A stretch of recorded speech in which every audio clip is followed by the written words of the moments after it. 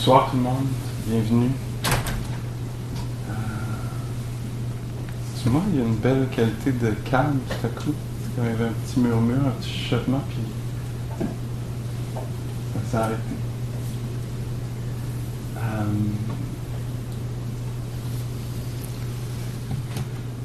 Je ne veux pas déranger le silence. Je vais le faire pareil. Les verbomoteurs, ça va revenir assez vite.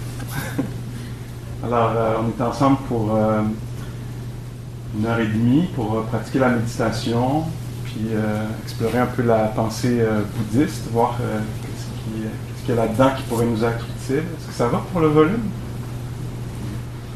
Alors, un peu plus haut, ça serait bien? Okay. Donc, ça c'est un petit peu plus haut, là.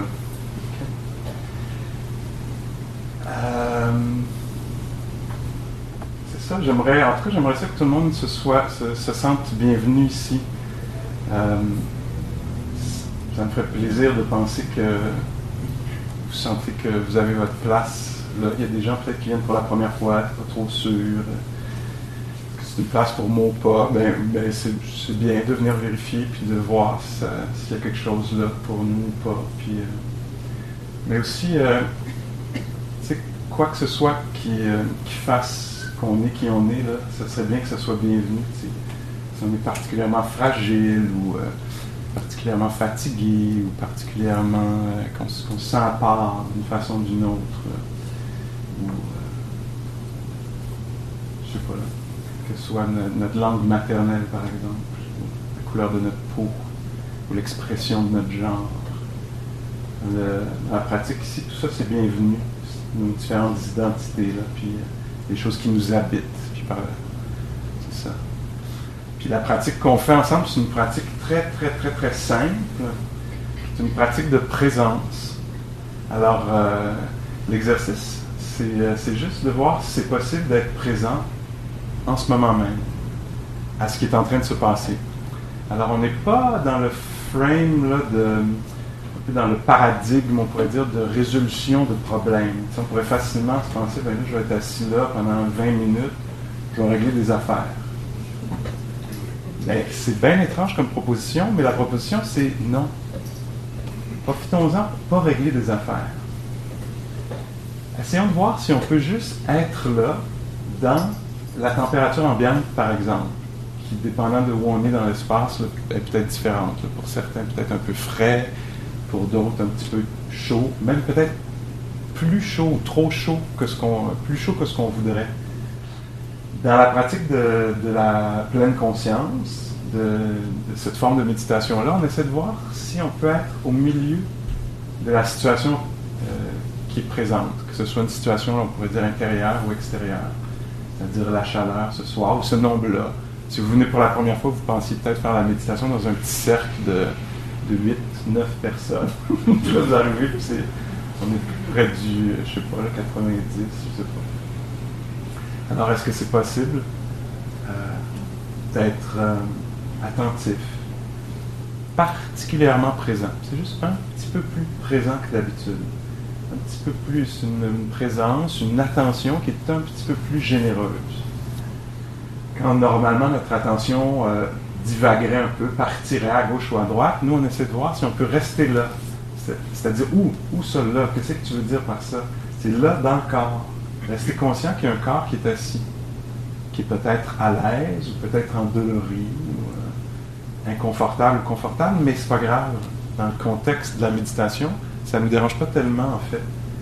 On essaie de voir si on peut être au milieu de ce corps-là qui est assis. Donc juste conscient de la posture, pas dans le but de l'améliorer, parce qu'on n'est pas dans une logique d'amélioration des choses, on est dans une pratique de rencontre avec la réalité.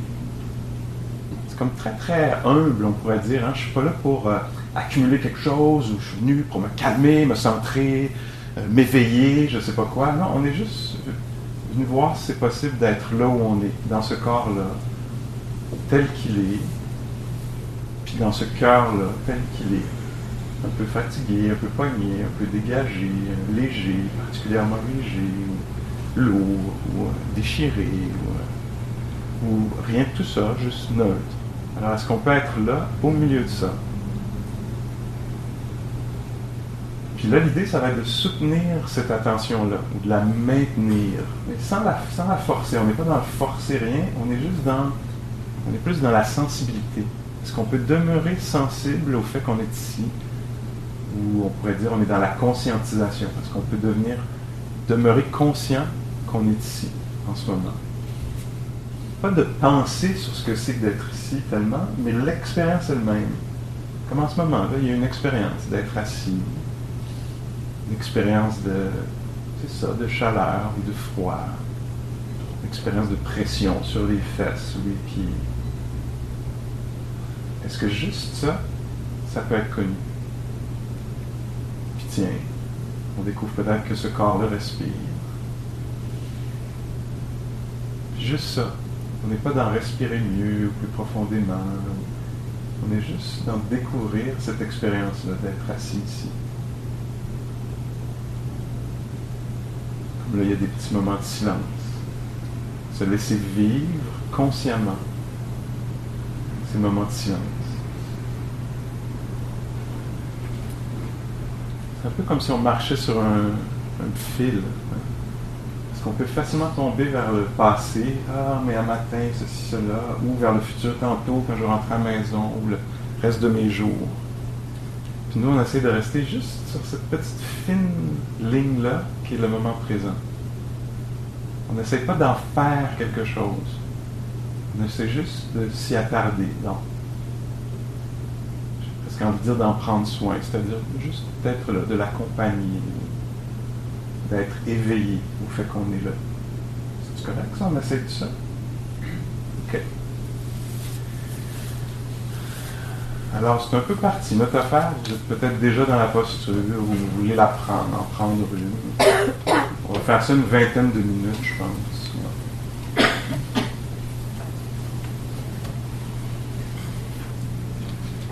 On n'a pas à être efficace, on n'a pas non plus à se tendre pour essayer de bien faire. On n'est pas là-dedans. On est bien plus dans la détente. C'est bon de savoir que tout est déjà là. On n'a pas à aller chercher quoi que ce soit. On pourrait penser, OK, là, je médite, il faut que j'attrape quelque chose, ou que je fabrique quelque chose. Il n'y a rien à fabriquer. Tout est déjà là. L'ouïe est déjà là, l'audition. On peut devenir conscient de ça, qu'on est des êtres entendants.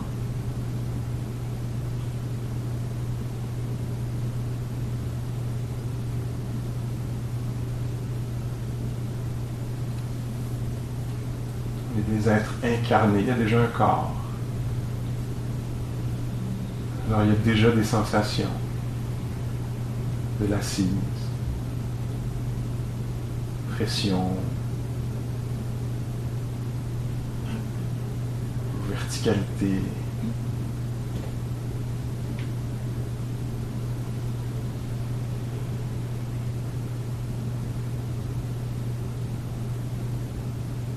Il y a déjà de l'être. Puis on est invité à devenir consciente de ça. Que c'est en train d'être humain. Il y a déjà de la conscience. Il y a déjà de la sensibilité. Sensibilité au son, au silence, aux sensations du corps.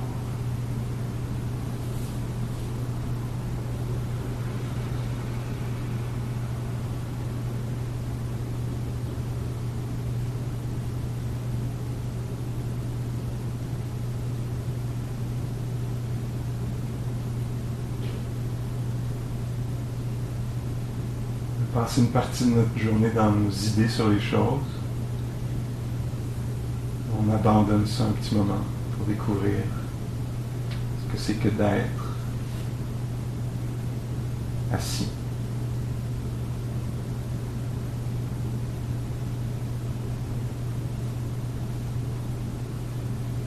Ce que c'est que d'être des mains qui touchent, qui pulsent. Se repose.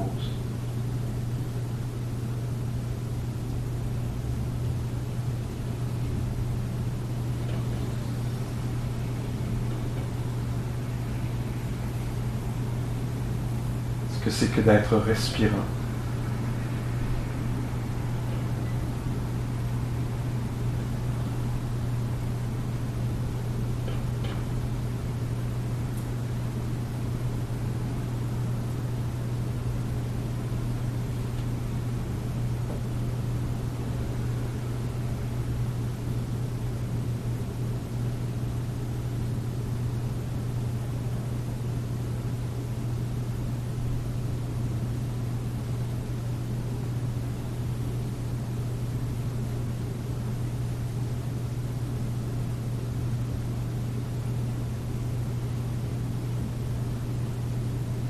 Découvre ce que c'est que d'être attentif, d'être présent, le goût de l'attention, la texture. Qu'est-ce que c'est que d'être attentif?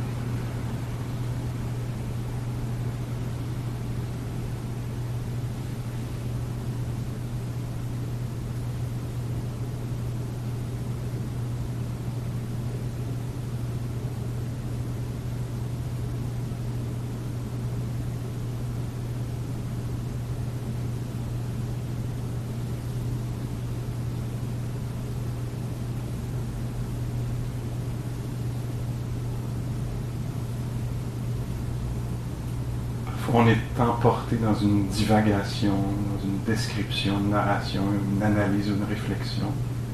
Mais quand on s'en rend compte, on abandonne ça, direct là. Puis on s'intéresse à ce que c'est que d'être éveillé, à notre expérience sensorielle. Que ce soit l'ouïe,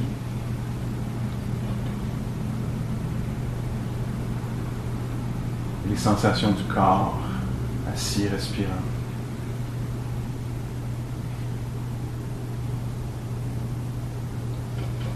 On laisse tomber les idées sur les choses, puis on devient expérientiel. Une nouvelle valeur, tout à coup, c'est l'expérience. Immédiate.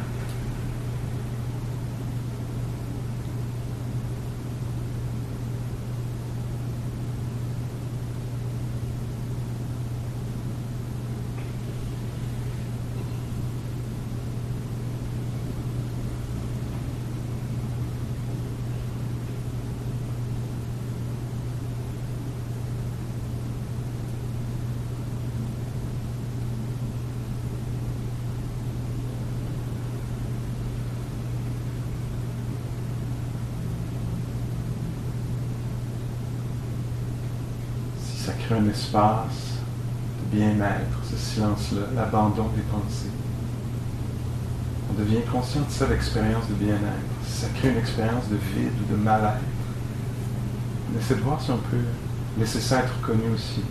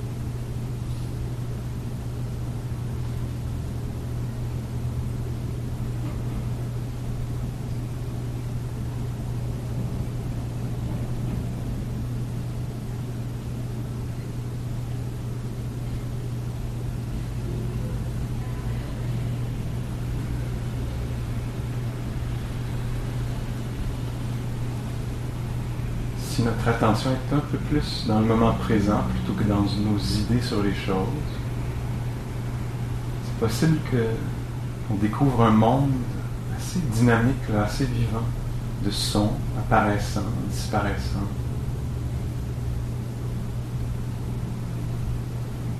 Des sensations aussi apparaissant, disparaissant.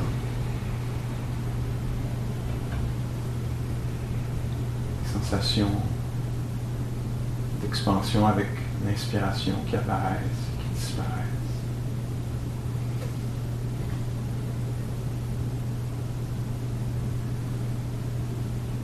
L'attention elle-même est probablement un peu vacillante. Parfois elle est là, présente, parfois, oups, partie, pognée, prise, perdue.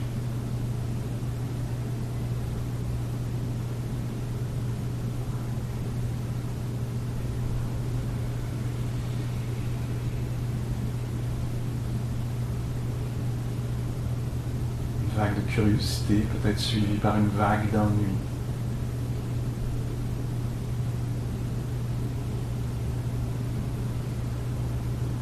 Expérience de chaleur, apparaissant, disparaissant de notre conscience.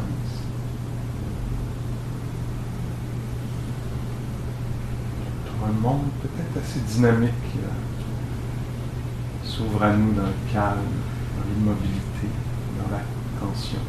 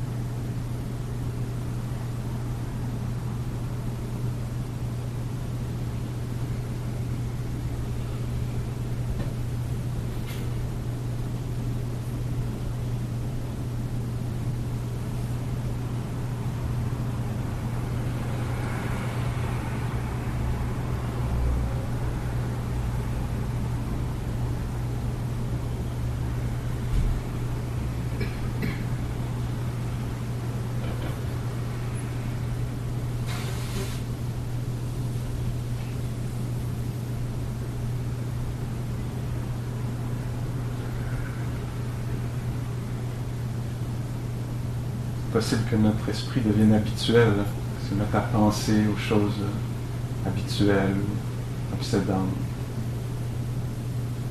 Si on se rappelle qu'on fait la méditation de la pleine conscience, on fait quelque chose d'inhabituel, on prête attention au réel.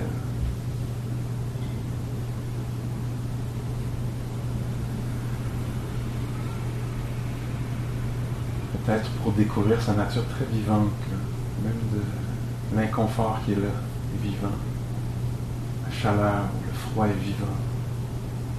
Les pensées apparaissent puis disparaissent, comme la respiration.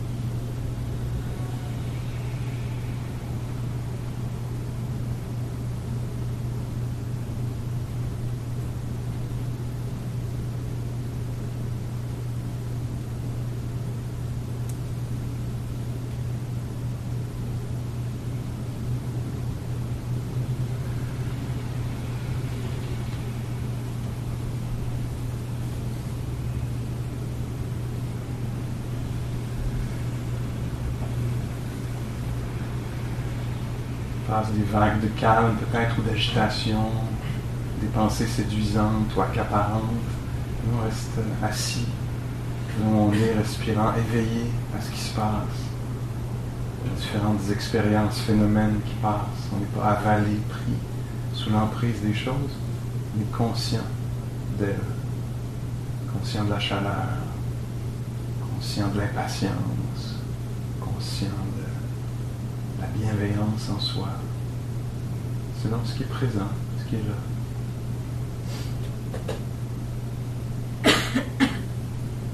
C'est pas d'analyser ou d'obtenir, mais juste encore 2 ou 3 minutes là. Présent à l'expérience immédiate, au corps assis qui respire, l'esprit qui ressent.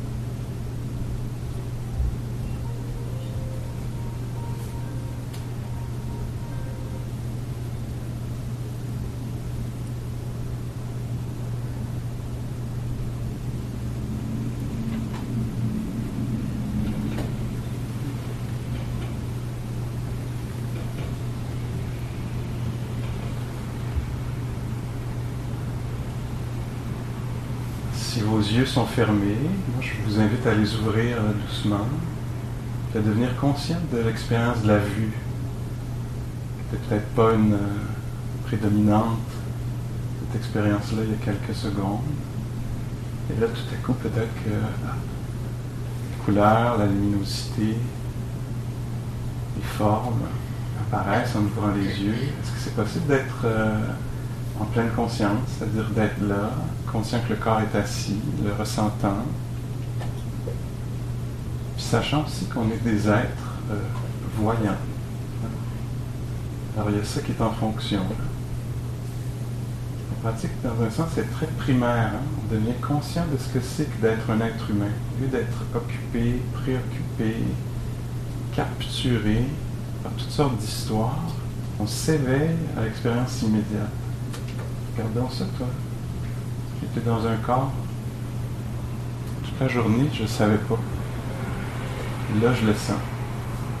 J'ai vu toute la journée. J'étais pris par les choses que je voyais, l'information à aller chercher. Et d'un coup, je deviens conscient que ça voit cet être humain-là. Que ça entend, toi. Alors, on développe sa sensibilité à l'expérience humaine.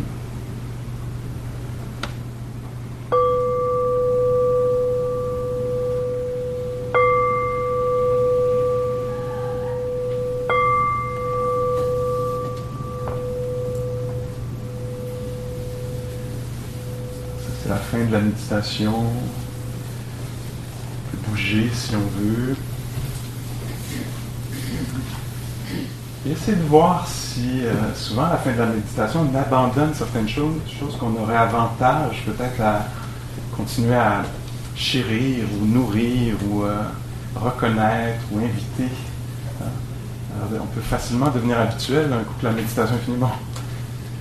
Et là, on est invité, nous, à intégrer la pratique qu'on fait dans la vie. Ça veut dire que tout à coup, la cloche a sonné, je bouge, mais je reste très conscient d'être là, d'être vivant. Et, parce que souvent dans mes activités, je me perds dans les activités, la liste de choses à faire, l'autre qui me parle ou à qui je parle, etc. Puis là, on se dit, ah tiens, est-ce qu'on pourrait rester comme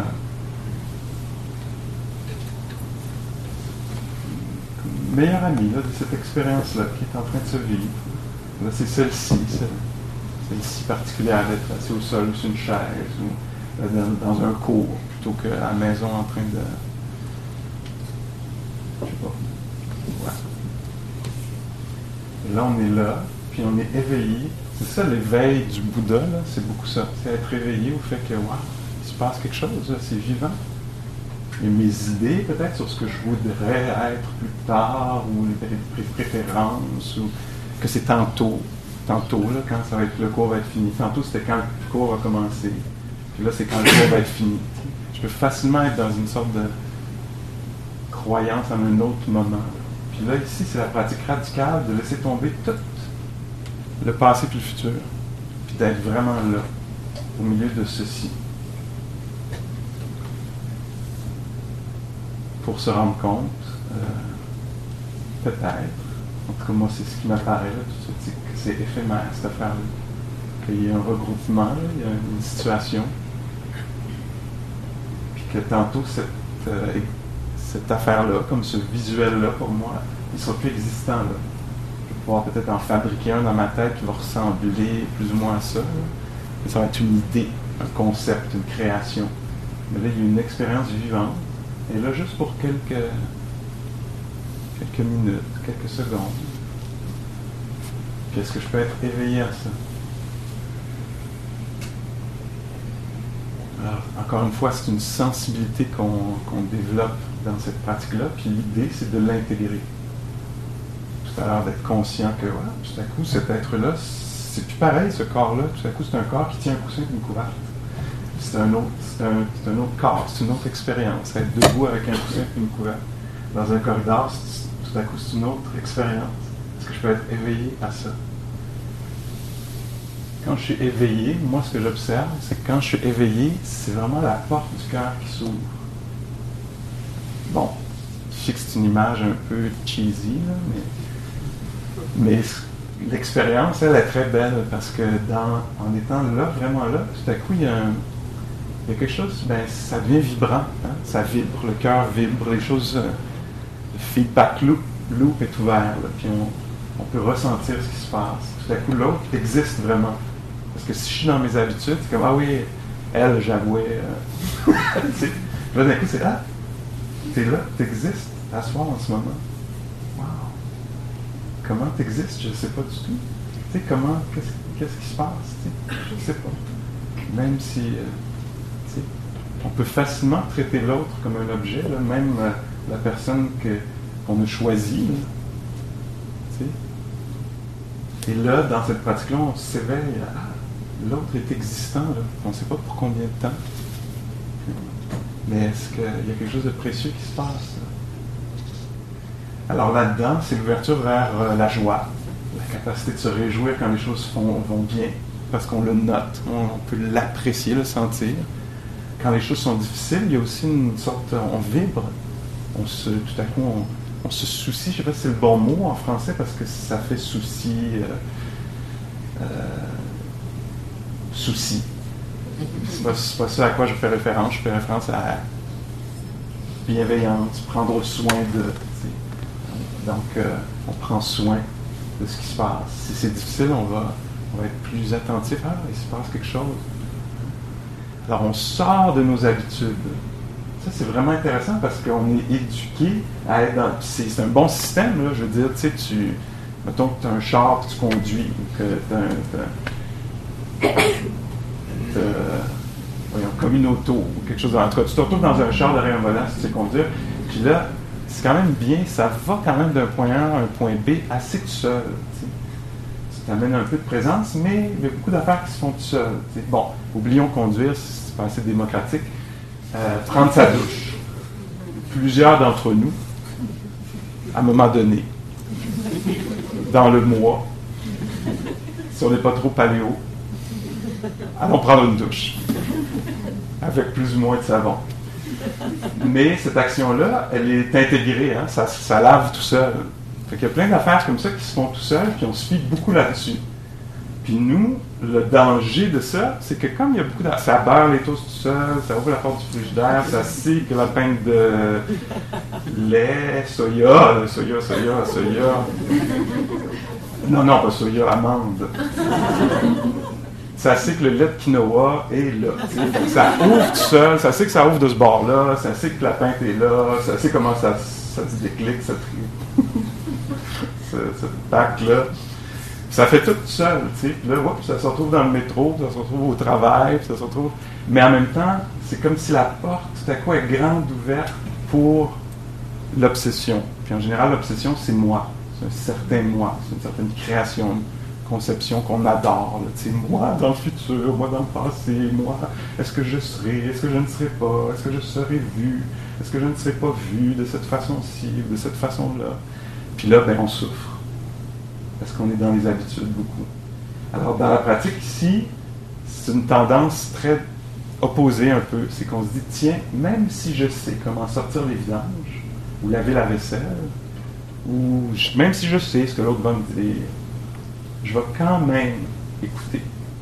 Je vais quand même être là pour la fermeture du sac. Même si c'est l'affaire qui semble la plus poche au monde, je vais quand même être là. Parce que dans être là, il y a c'est peut-être la rencontre avec le contentement. Ça va être bien surprenant parce que là, moi, je pensais que les vidanges, c'était un empêchement à ma liberté. Puis qu'en fait, ma liberté, c'est quand, enfin, je vais avoir je ne sais pas trop quoi. Puis là, tout à coup, en prenant cet autre chemin-là, qui est un peu inattendu, inhabituel, pas très primé dans la culture dominante, tout à coup, en étant là, à fermer mon sac, tout à coup, il y a quelque chose de plein. Tout à coup, je suis plus dans une impression de séparation, de fragmentation, de ne pas être là où je devrais être. Tout à coup, je suis vraiment là où je suis. Puis je me rends compte que, faire une tâche quotidienne, c'est plein, en fait. Qu'il y a une façon, par exemple, d'attendre le métro qui est enchaînante, puis une façon d'attendre le métro qui est libératrice. Je peux attendre le métro en me disant que c'est quand il va être là que la vie va fonctionner. Puis je peux aussi en profiter pour être là. Ça, c'est un peu des citations à la Facebook. Là. Ça ne donne rien d'entendre ça si on ne met pas en pratique. Fait que ce qu'on fait ici, on appelle ça une pratique. C'est quelque chose qu'on doit pratiquer. Ça doit nous intéresser, on doit être curieux, on doit investiguer ça, on doit explorer ça. C'est de l'exploration. C'est-à-dire que tantôt, rendu au métro, même avant, là, même peut-être d'ici au métro, ça va être une expérience pleine de présence. Sur la rue Laurier, sur la, je sais pas moi, la carte, le tourniquet, les escaliers, etc. Que peut-être ça va être une expérience pleine. Au lieu d'être absent, peut-être que je serai présent à ça. Juste pour voir. Parce que je suis curieux, le gars il a dit ça, le barbu il a dit ça. Ça me paraît étrange, mais ça vaut peut-être la peine que je l'essaye. Puis là-dedans, oups, peut-être que naît la joie. Ou peut-être que je trouve que je suis avec une personne qui n'est pas bien ces temps-ci quand elle me bine. Puis qu'au lieu de vouloir être avec une personne qui est bien, puis une autre personne qui sentir autre chose, que peut-être que je peux accompagner celle-là qui descend les escaliers, puis qui est tout croche. C'est la porte qui s'ouvre peut-être vers la joie, mais peut-être aussi vers la compassion. Pas facile d'être cet être-là en ce moment. Cet être-là mérite de l'attention, qu'on en prenne soin, qu'on l'accompagne. Puis comme ça, puis si c'est quelqu'un d'autre qui a besoin d'un coup de main, peut-être qu'on pourra le voir, puis vibrer, puis reconnaître, puis voir ce qui est disponible en soi, comment on peut participer, contribuer. Vous voyez, ça aussi, quand je dis la porte du cœur, c'est très particulier. J'utilise un langage un peu poétique pour parler dans la psychologie bouddhiste de quelque chose de très, très particulier. Je parle de 4 qualités particulières. Et il y en a une qui est étonnante, peut-être qu'on ne mettrait pas nous-mêmes dans le regroupement de l'ouverture du cœur, qui est l'équilibre mental, l'équilibre du cœur, parce que dans la psychologie bouddhiste, le cœur ou la raison ou l'esprit, le mental, le cœur, c'est tout le même gros paquet d'affaires qui parfois tombent dans des extrêmes de désespoir ou de s'accrocher, etc. Puis, dans une présence pleine, ça favorise la culture, la cultivation de l'équilibre. Comme, par exemple, est-ce qu'on peut être assis ici au milieu de cette température-là? Même si, mettons, là, que c'est plus chaud que ce que je voudrais, je développe l'équilibre, la capacité d'être présent, éveillé, malgré qu'il fait chaud, ou malgré qu'il s'est passé quelque chose de troublant plus tôt aujourd'hui. Au lieu d'être parti complètement dans l'histoire, etc., j'essaie de voir est-ce que je peux être là avec un cœur qui est troublé, avec de l'irrésolu, plutôt que de repartir dans l'histoire, d'être là, wow! Quand ça se passe pas comme on veut, c'est comme ça. Wow! Avoir perdu le contrôle, c'est comme ça. Est-ce que je peux être en équilibre avec l'inconnu de ce qui va arriver dans cette histoire-là? Mettons. Est-ce que vous me suivez un peu? Est-ce que je peux être là, assis dans cette salle-ci, conscient d'être là, même si tout m'appelle dans le passé ou dans le futur? Est-ce que je peux avoir une certaine fidélité au moment présent? Puis donc, l'équilibre, la compassion pour cette personne-là qui est habitée, préoccupée, sous occupation. Cet être-là est vraiment resté pris il y a 7 heures ou 6 heures, au moment où telle personne a dit ou pas dit telle chose. Puis s'éveiller au fait qu'on est ici avec cette douleur ou brisure ou cette insatisfaction, cette irrésolu. Est-ce que je peux être là avec ça? Ou est-ce que je peux ne pas abandonner le présent, rester équilibré ici, c'est ça l'équilibre, rester là, malgré le fait que tantôt, ou plus tard, ou la semaine prochaine, est-ce que je peux rester en partie au moins fidèle à ici? Ici, vraiment ici, respirant, perturbé, voulant l'autre, place, personne, situation. Est-ce que je peux être ici? C'est en partie ça, c'est libérer la libération du Bouddha, c'est en partie ça. Alors c'est une pratique, on le voit bien, non?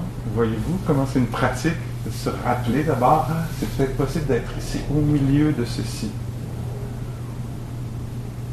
Okay. Et même si, mettons, vous dites, non, moi j'ai rien du passé, j'ai rien du futur qui m'accapare de cette façon-là, qu'est-ce que je fais de pas correct? Non, non, non, non, ça va. Mais mettons qu'il ne se passe pas grand-chose, es-tu capable, toi, de rester ici? Quand ça paraît neutre, juste une salle un peu tempérée, avec une lumière pas trop éblouissante, pas trop sombre, ou je sais pas quoi, là, mettons que tout apparaît comme neutre. Là. Est-ce que tu es capable, toi, d'être là, ou tu freaks? Il ne se passe rien, il faudrait qu'il se passe d'autres choses. Ça en est une forme d'être assujetti aux besoins que ce soit intense, ou plaisant, ou déplaisant. C'est une forme d'enchaînement. Est-ce que je peux être là, dans un lieu où il se passe peu de choses? Ou c'est pas hyper stimulant? Mettons là, que tu dis que c'est pas hyper stimulant d'être là, dans le silence, la méditation. Peux-tu rester là? Est-ce que c'est possible d'avoir ce courage, cet équilibre, pour pas tomber dans cet ailleurs que ça se passe, j'aimerais mieux être ailleurs, en train de faire d'autres choses, il se passe pas assez de choses ici.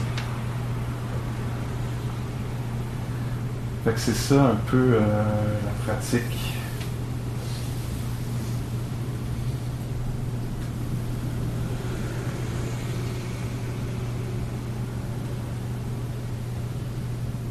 Alors on s'intéresse au phénomène immédiat, à ce qui est vivant. Donc les phénomènes immédiats, c'est du physique. Hein? C'est de la respiration, c'est de la posture.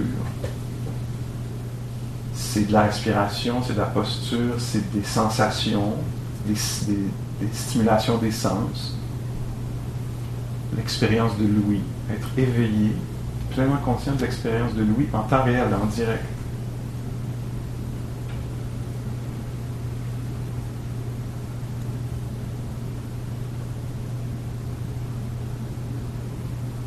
Alors c'est ça, mais c'est aussi des phénomènes intérieurs. C'est arbitraire, c'est un choix de mots. Là. Mais la pleine conscience, donc, c'est la conscience de l'ouïe, la conscience des sensations physiques, peut-être la conscience de la respiration, de la posture, ou des activités du corps, descendre un escalier, monter dans un autobus, ouvrir la porte du frigidaire, être là, plutôt qu'absent, zombie-esque. Donc ça, tout le monde physique, les goûts, être là pour un goût qui apparaît, puis qui disparaît, une odeur, bon, tous les sens. Mais c'est aussi être attentif, on est invité à découvrir, à être attentif en temps réel, en direct, attentif aux états mentaux qui nous habitent. Alors comme par exemple, en ce moment, il se passe des choses intérieurement, comme pour plusieurs d'entre vous, je veux dire vous, parce que c'est le cas, je pense, plusieurs d'entre vous, en ce moment, il y a un phénomène mental qui est en train de se passer, c'est qu'il y a une intention de comprendre. Alors, il y a une écoute, on le sent, même physiquement, on peut le voir. Tu sais. On peut voir la différence entre quelqu'un qui écoute et quelqu'un qui n'écoute pas. C'est certains de nous, l'état mental, c'est qu'on est capturé, sous occupation. Puis même physiquement, peut-être, je ne sais pas. Il y a peut-être des symptômes physiques. Je suis occupé par autre chose. Tu sais. Je suis sous occupation, puis ça paraît. Tu sais. Puis donc, en pleine conscience, comme là, on est en train de pratiquer la pleine conscience, si on veut. On peut être conscient de ça. Ah, il y a un phénomène qui se passe, c'est l'écoute. J'écoute. Comme il y a quelque chose d'intentionnel. Je veux attraper le sens. Alors, dans la pratique, dans la méditation, on peut être conscient de l'attention, de l'écoute. Qu'est-ce que c'est que d'être attentif? Pas juste les sensations ou les sons eux-mêmes, mais qu'est-ce que c'est que d'être pleinement conscient, ou à moitié conscient, ou pas conscient, inconscient. Ça, c'est dur, d'être conscient, d'être inconscient. Mais au moment où on redevient conscient, on était perdu pendant la méditation, puis tout à coup, oups, on se rappelle où on est, puis ce qu'on est en train de faire. C'est quoi la texture de cette expérience-là, de tout à coup y être? Qu'est-ce que c'est ce goût-là? Est-ce que vous me comprenez un peu quand je dis ça? Dans la pratique de la méditation, on s'intéresse à ça. Qu'est-ce que c'est que d'être attentif? Qu'est-ce que c'est que d'être pris sous l'emprise, accaparé, kidnappé?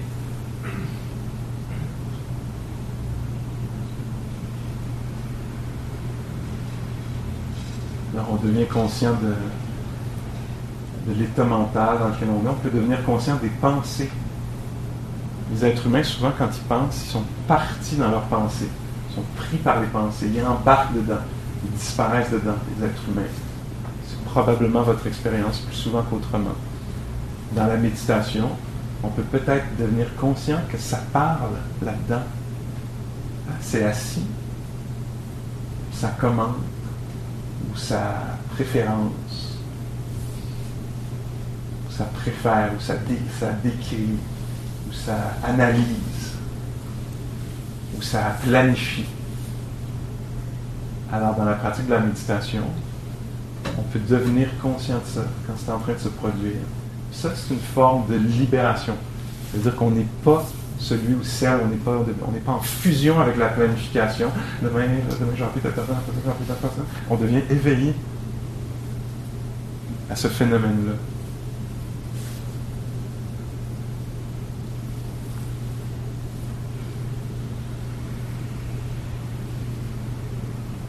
Alors, ce sont des différents phénomènes auxquels on est invité à s'intéresser à. Alors, ce sont différents phénomènes qui se produisent pendant l'assise, pendant la vie. Puis on va être éveillé à ça. Alors, l'expérience du corps.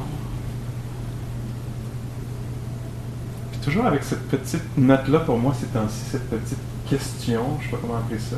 Oui, c'est ça, c'est une question. Est-ce que ça... Deux questions. Est-ce que ceci peut être OK? Est-ce que ça peut être admis? Puis est-ce que ça peut être connu? Parce que souvent, nous, les êtres humains, on passe la connaissance, la conscience, l'expérience, puis on va direct vers la préférence. Je veux sentir autre chose. J'en veux plus. Et là, nous, on s'arrête un petit pas avant. Vous me suivez? Comme là, par exemple, il y a de la chaleur. Peut-être qu'on sent qu'il n'y a pas assez d'air dans cette pièce.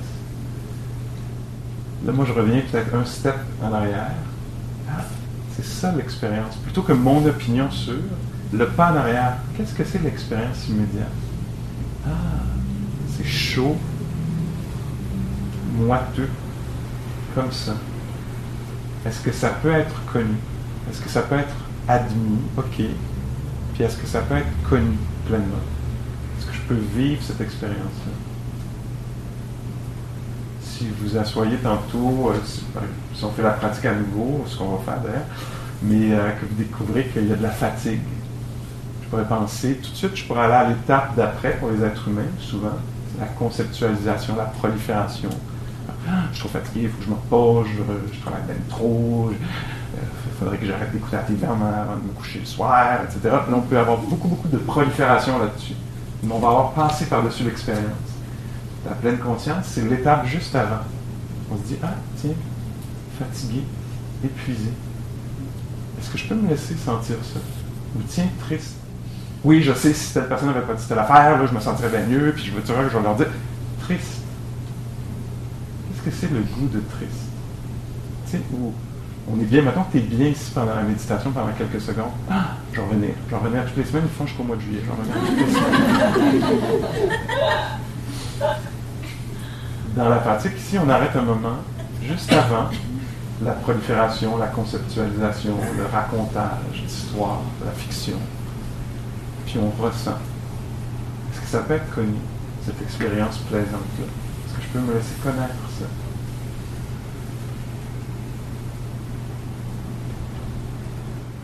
Puis là, après, l'idée, ça va être qu'on va amener ça, intégrer ça dans notre vie. Alors, tiens, ça goûte vraiment pas bon. C'est vraiment, c'est trop cuit. C'est trop cuit, j'ai trop cuit, je suis désolé. Tu l'as vraiment beaucoup cuit.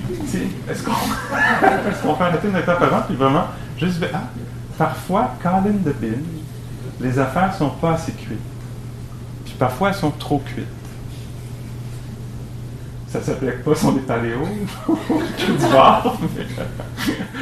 Mais donc, l'intégration dans la pratique, c'est ça, tu sais.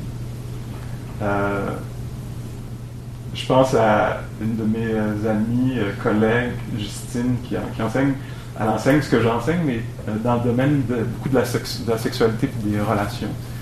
Puis c'est vraiment intéressant.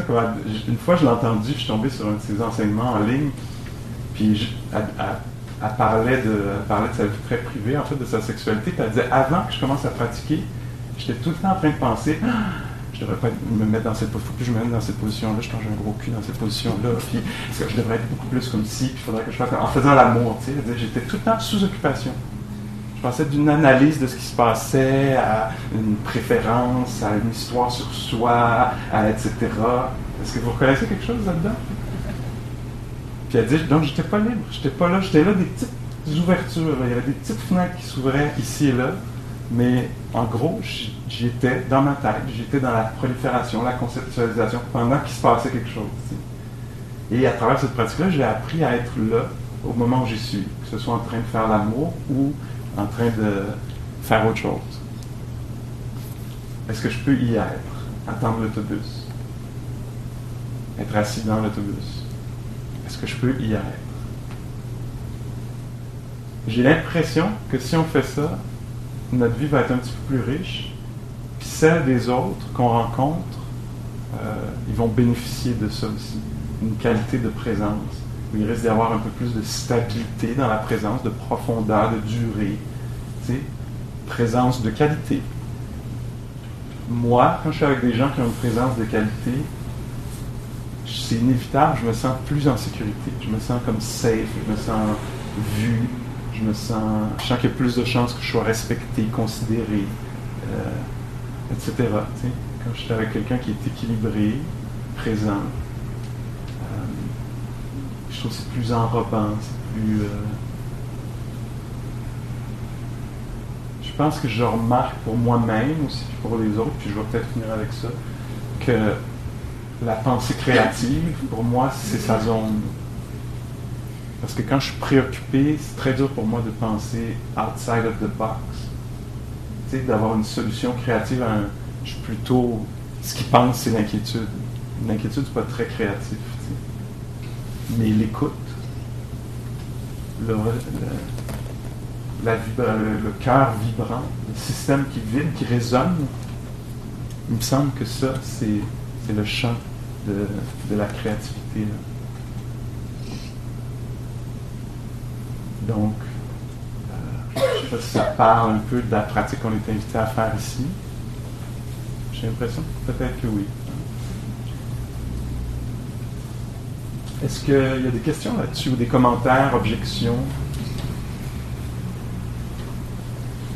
Je sais que je ne fais pas souvent ça ici, c'est un peu inhabituel. Peut-être que ça prend quelques secondes qu'une voix s'élève.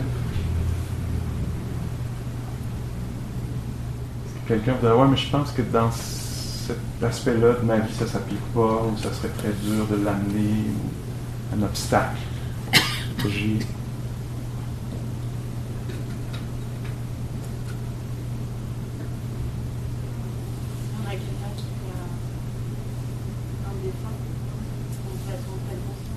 Si on a quelqu'un qui... Quelqu'un qui est décédé. Oui. Est-ce qu'on peut être en pleine conscience dans son accompagnement? Si quelqu'un est décédé, est-ce qu'on peut être en pleine conscience dans son accompagnement de cette personne-là? Oui. Je sais pas, je connais pas la réponse dans la... Peut-être que dans différentes traditions bouddhistes, il y aurait différentes réponses. Mais du point de vue de la pratique que moi j'enseigne, dans ma tradition, je dirais que la pleine conscience, ce serait, si quelqu'un est décédé, il y a peut-être un processus de deuil qui a lieu pour la personne qui a perdu un ou une personne aimée. Alors peut-être, moi, mon expertise, ce serait un petit peu plus autour de ça, que de comment accompagner l'autre. Parce que l'autre, pour moi, ça touche à ça, c'est qu'on peut avoir des croyances,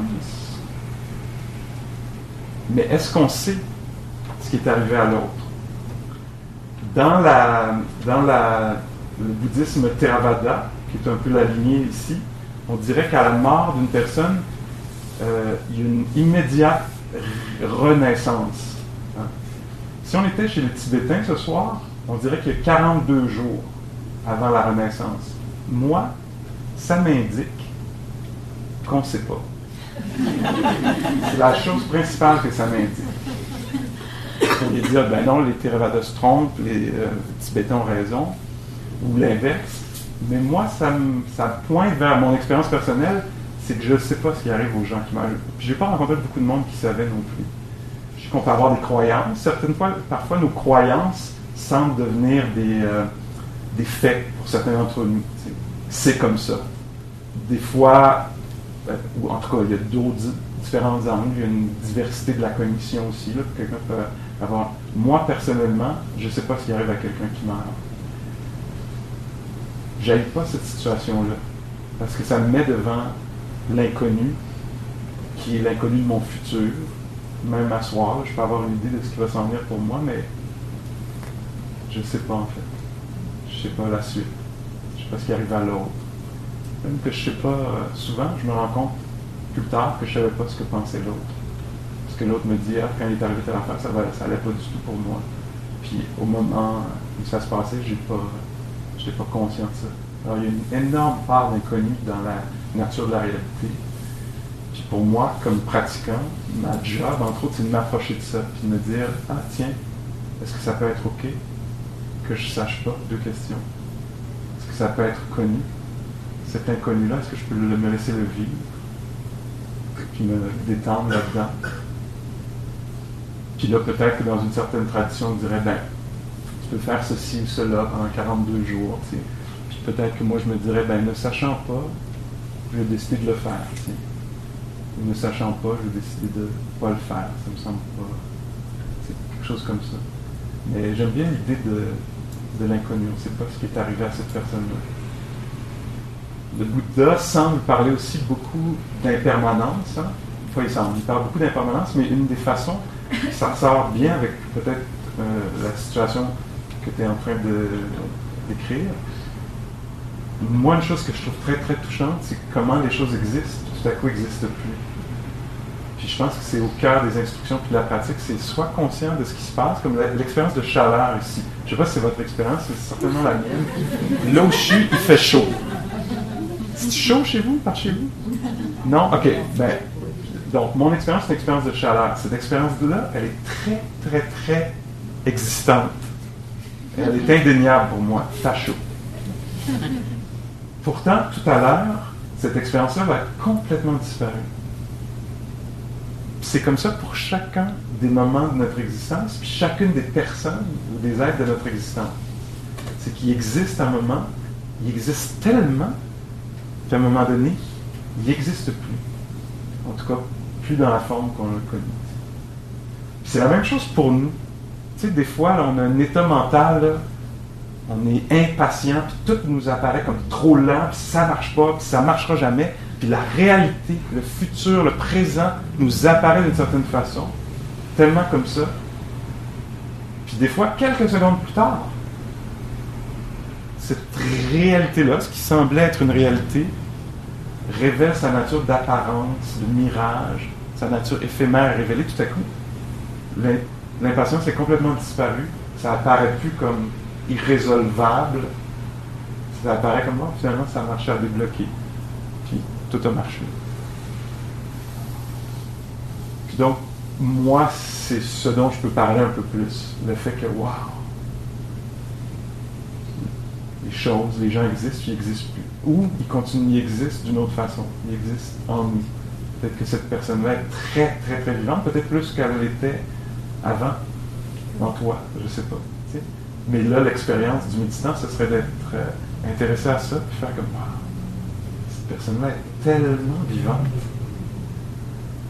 depuis qu'elle est morte en moi. Puis puis il y a un moment où elle n'existera pas non plus. Même au cœur là, du deuil, au cœur du deuil, j'ai l'impression qu'il y a des secondes, je sais pas, quand on flush la toilette, que peut-être que l'expérience du deuil disparaît pendant une seconde, ici ou là. C'est qu'on entend un bruit, on se dit, oups, tout ça s'est évaporé. Puis, oups, ça revient. La perte. Comment l'accompagner quand elle est là. Puis les fluctuations qu'il y a là-dedans. Okay. Merci de poser la question. OK. On essaie-tu ça, la pratique, un peu? Surtout qu'il fait frais par chez vous.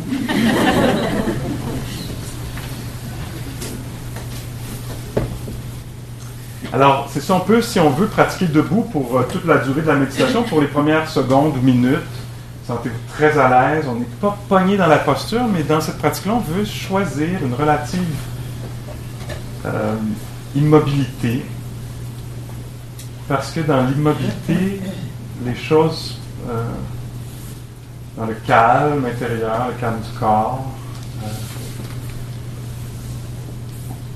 les choses peuvent se mettre à nous apparaître qu'on ne voyait pas avant. Vous ne ressentez pas bien, pleinement avant.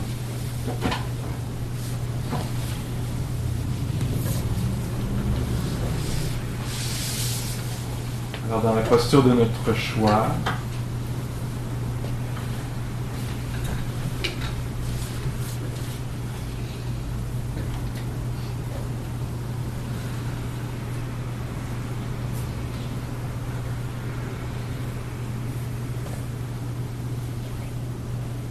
on essaie de voir si ce qui est présent peut être admis, si peut permettre à ce qui est là d'y être. C'est vraiment juste un jeu de l'esprit, là, parce que ça y est déjà, évidemment. Je peux permettre à cet inconfort-là, si il y a un confort, d'être présent et d'être connu.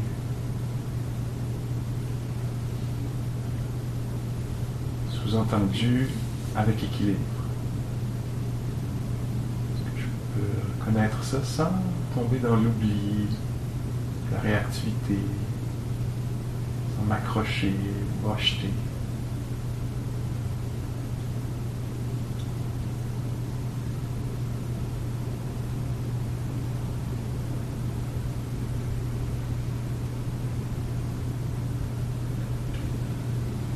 Simplement, directement faire l'expérience du corps, respirant.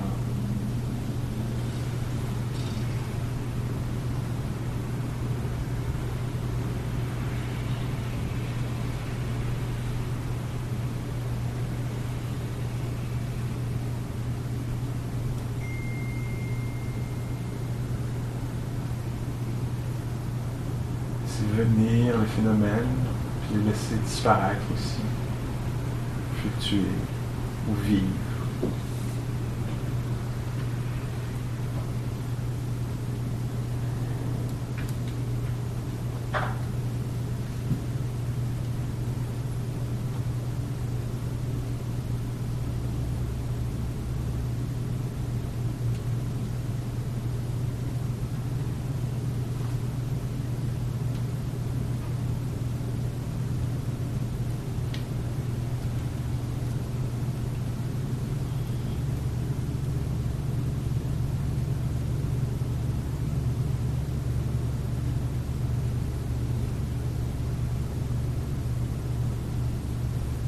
Qu'à être éveillé maintenant pour être éveillé tantôt dans l'autre situation dans laquelle on va être, on va se retrouver.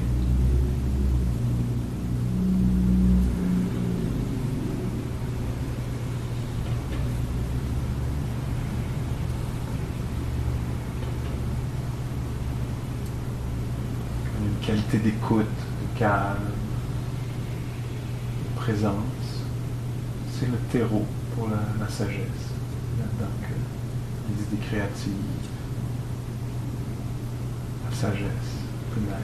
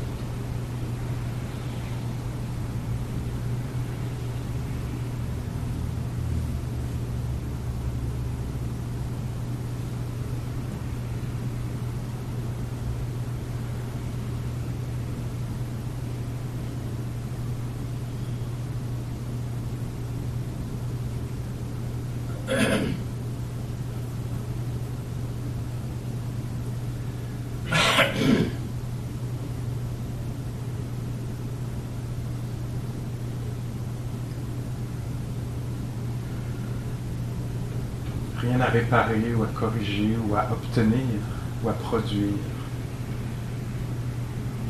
Juste la rencontre de qualité avec ce qui est là, que ce soit agréable ou désagréable ou neutre.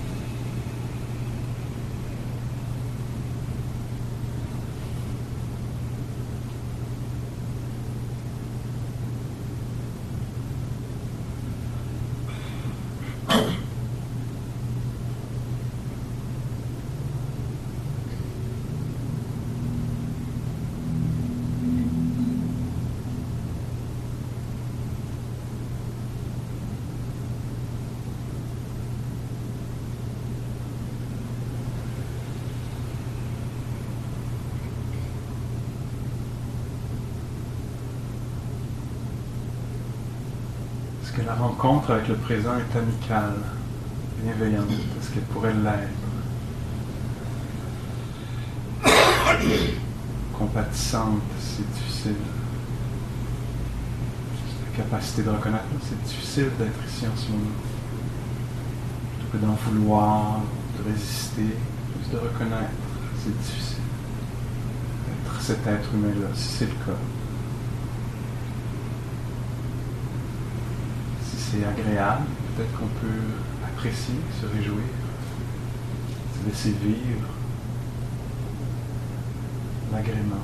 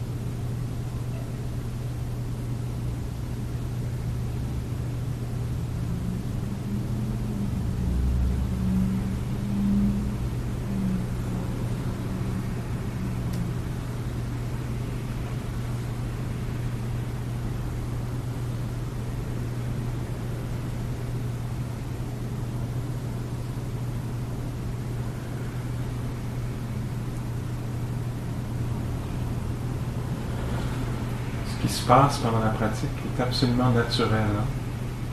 On peut d'ailleurs, si on veut, remettre à la nature ce qui lui appartient. On peut s'approprier, s'identifier, se définir par les phénomènes qui sont présents en ce moment. Par le corps, respire.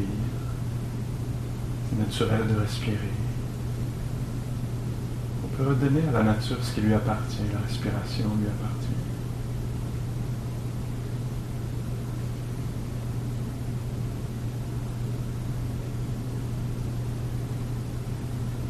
Les états mentaux qui sont présents sont aussi naturels. Il s'agisse de l'inquiétude, du calme, de la joie. Ce sont des phénomènes naturels. On n'est pas obligé de se définir par ces phénomènes-là. Des choses qui se passaient il y a 2500 ans, à l'époque du Bouddha, qui se passent aujourd'hui. Des esprits éparpillés, concentrés, bienveillants, durs.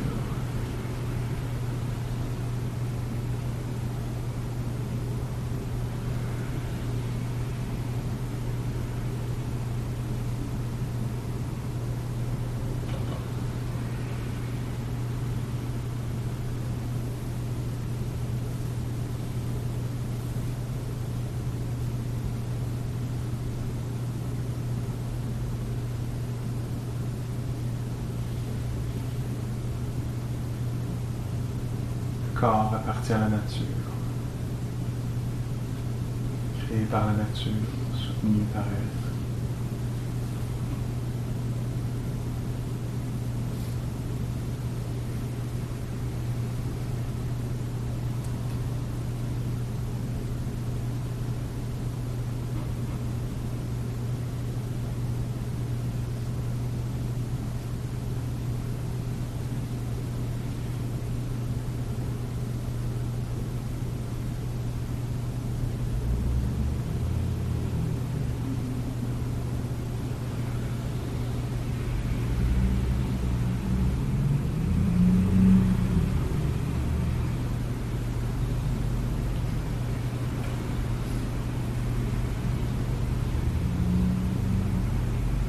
L'ouïe, l'audition appartient à la nature. On peut être conscient de ce phénomène-là, sans se l'approprier, sans se définir par lui.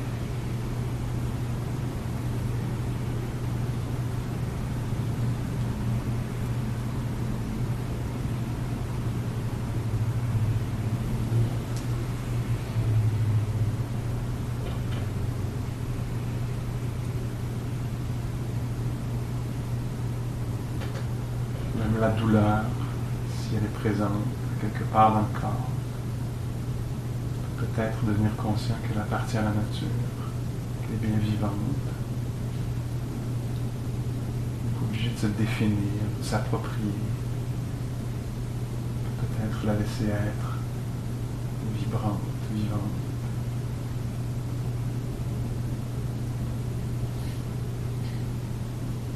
Sans se l'accaparer. La rejeter.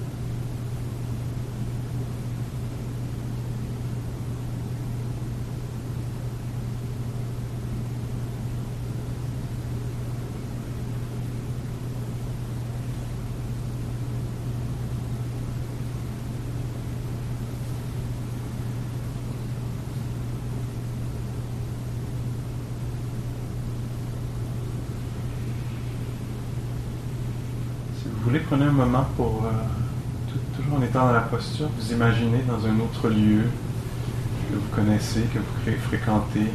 Imaginez-vous assis à la maison dans cette posture-là, ailleurs, debout comme vous l'êtes.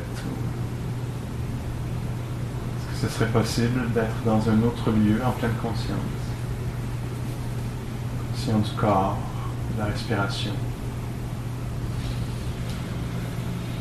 de l'état intérieur, du mood, de l'humeur.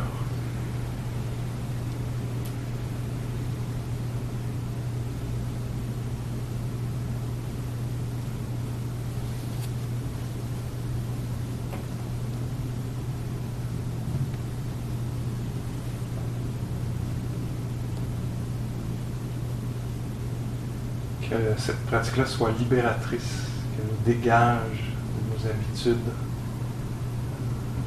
qui nous encombrent, nous fragmentent, puis que ce soit aussi pour le bénéfice des gens autour de nous, qu'on puisse peut-être avoir un impact un peu plus positif.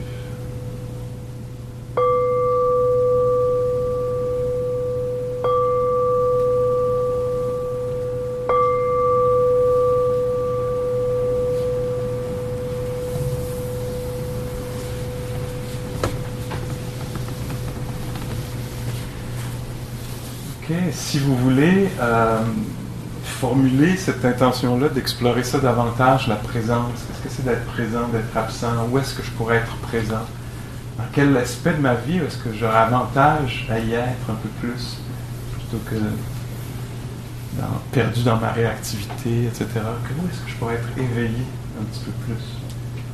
Puis, allez voir si vous pouvez y être. Merci beaucoup. Petites annonces, quelques petites annonces. Au mois de mai, 26 et 27, Joseph Goldstein revient à Montréal. Ça, c'est un de nos profs, ceux qui enseignent ici, qui enseigne depuis 40 ans, qui est un grand maître, là, qui est très, très connu et respecté dans cette tradition-là. Puis il est très généreux parce qu'il fait très peu de choses maintenant. Il enseigne beaucoup moins. Mais presque à chaque 2 ans, chaque 2 ans, 3 ans. En tout cas, il est toujours content de venir à Montréal pour nous donner un coup de main. L'organisme qui chapeaute, on pourrait dire, la soirée ici, puis les retraites qu'on offre, Voix Boréale. C'est un organisme à but non lucratif qui offre des très très bons services, je crois. C'est ce que les évaluations nous disent à chaque fois depuis plus d'une douzaine d'années. Mais c'est un organisme qui rapporte pas beaucoup d'argent à lui-même pour se faire vivre. Alors on doit organiser des événements bénéfices. Joseph vient donner de son temps gratuitement. Puis on vend des billets pour faire une journée de méditation avec lui, une soirée, une journée de méditation. Si ça vous intéresse d'entendre, il va y avoir une traduction simultanée pour ceux qui voudront, là. Et donc, si ça vous tente d'entendre quelqu'un là, qui pratique depuis plusieurs décennies et qui connaît bien là, de fond en comble cette pratique-là, ça pourrait être une bonne chose pour vous. Regardez sur le site de Voix Boréale. Après ça, là-dessus, vous allez voir, il y a des retraites qu'on offre. Tout ça, si ça vous tente de vivre cette aventure-là d'une retraite, inscrivez-vous tôt, parce qu'il y a souvent des listes d'attente. Fait que c'est bon de le dire. Après ça, en sortant, il y a une petite boîte, puis un bocal, un pot maçon. Le pot maçon, c'est pour y déposer des sous pour soutenir Wanderlust, ici, qui nous invite prime time, au meilleur moment de la semaine, gratuitement dans son local. Il faut vraiment avoir le goût du risque. Si je pourrais charger, puis faire quelque chose, à la place, je ne chargerai pas. Je vais laisser les gens offrir quelque chose. Courageux. Comment répondront-ils pour garder la business en business? Et c'est la même chose, le prof fait la même affaire aussi. Il pourrait, ça a l'air charger cher, il y en a qui le font. Là. Je parlais à quelqu'un qui me disait « Ah oui, 5 000 par jour, moi. » Fait que ici, il y a une petite boîte. Même pas vernie. Alors, ça c'est pour qu'ils mangent, pour qu'ils se vêtissent et autres autres activités. Donc, s'il y a de la valeur dans ce que vous apprenez ou pratiquez ici, puis que ça vous tente de garder ça vivant, ben, c'est définitivement une des façons. Là. Alors, merci d'avoir ça à l'esprit. Merci pour votre bienveillance. Passez une bonne semaine. Faites attention à vous et aux autres, surtout. Ici. Bye.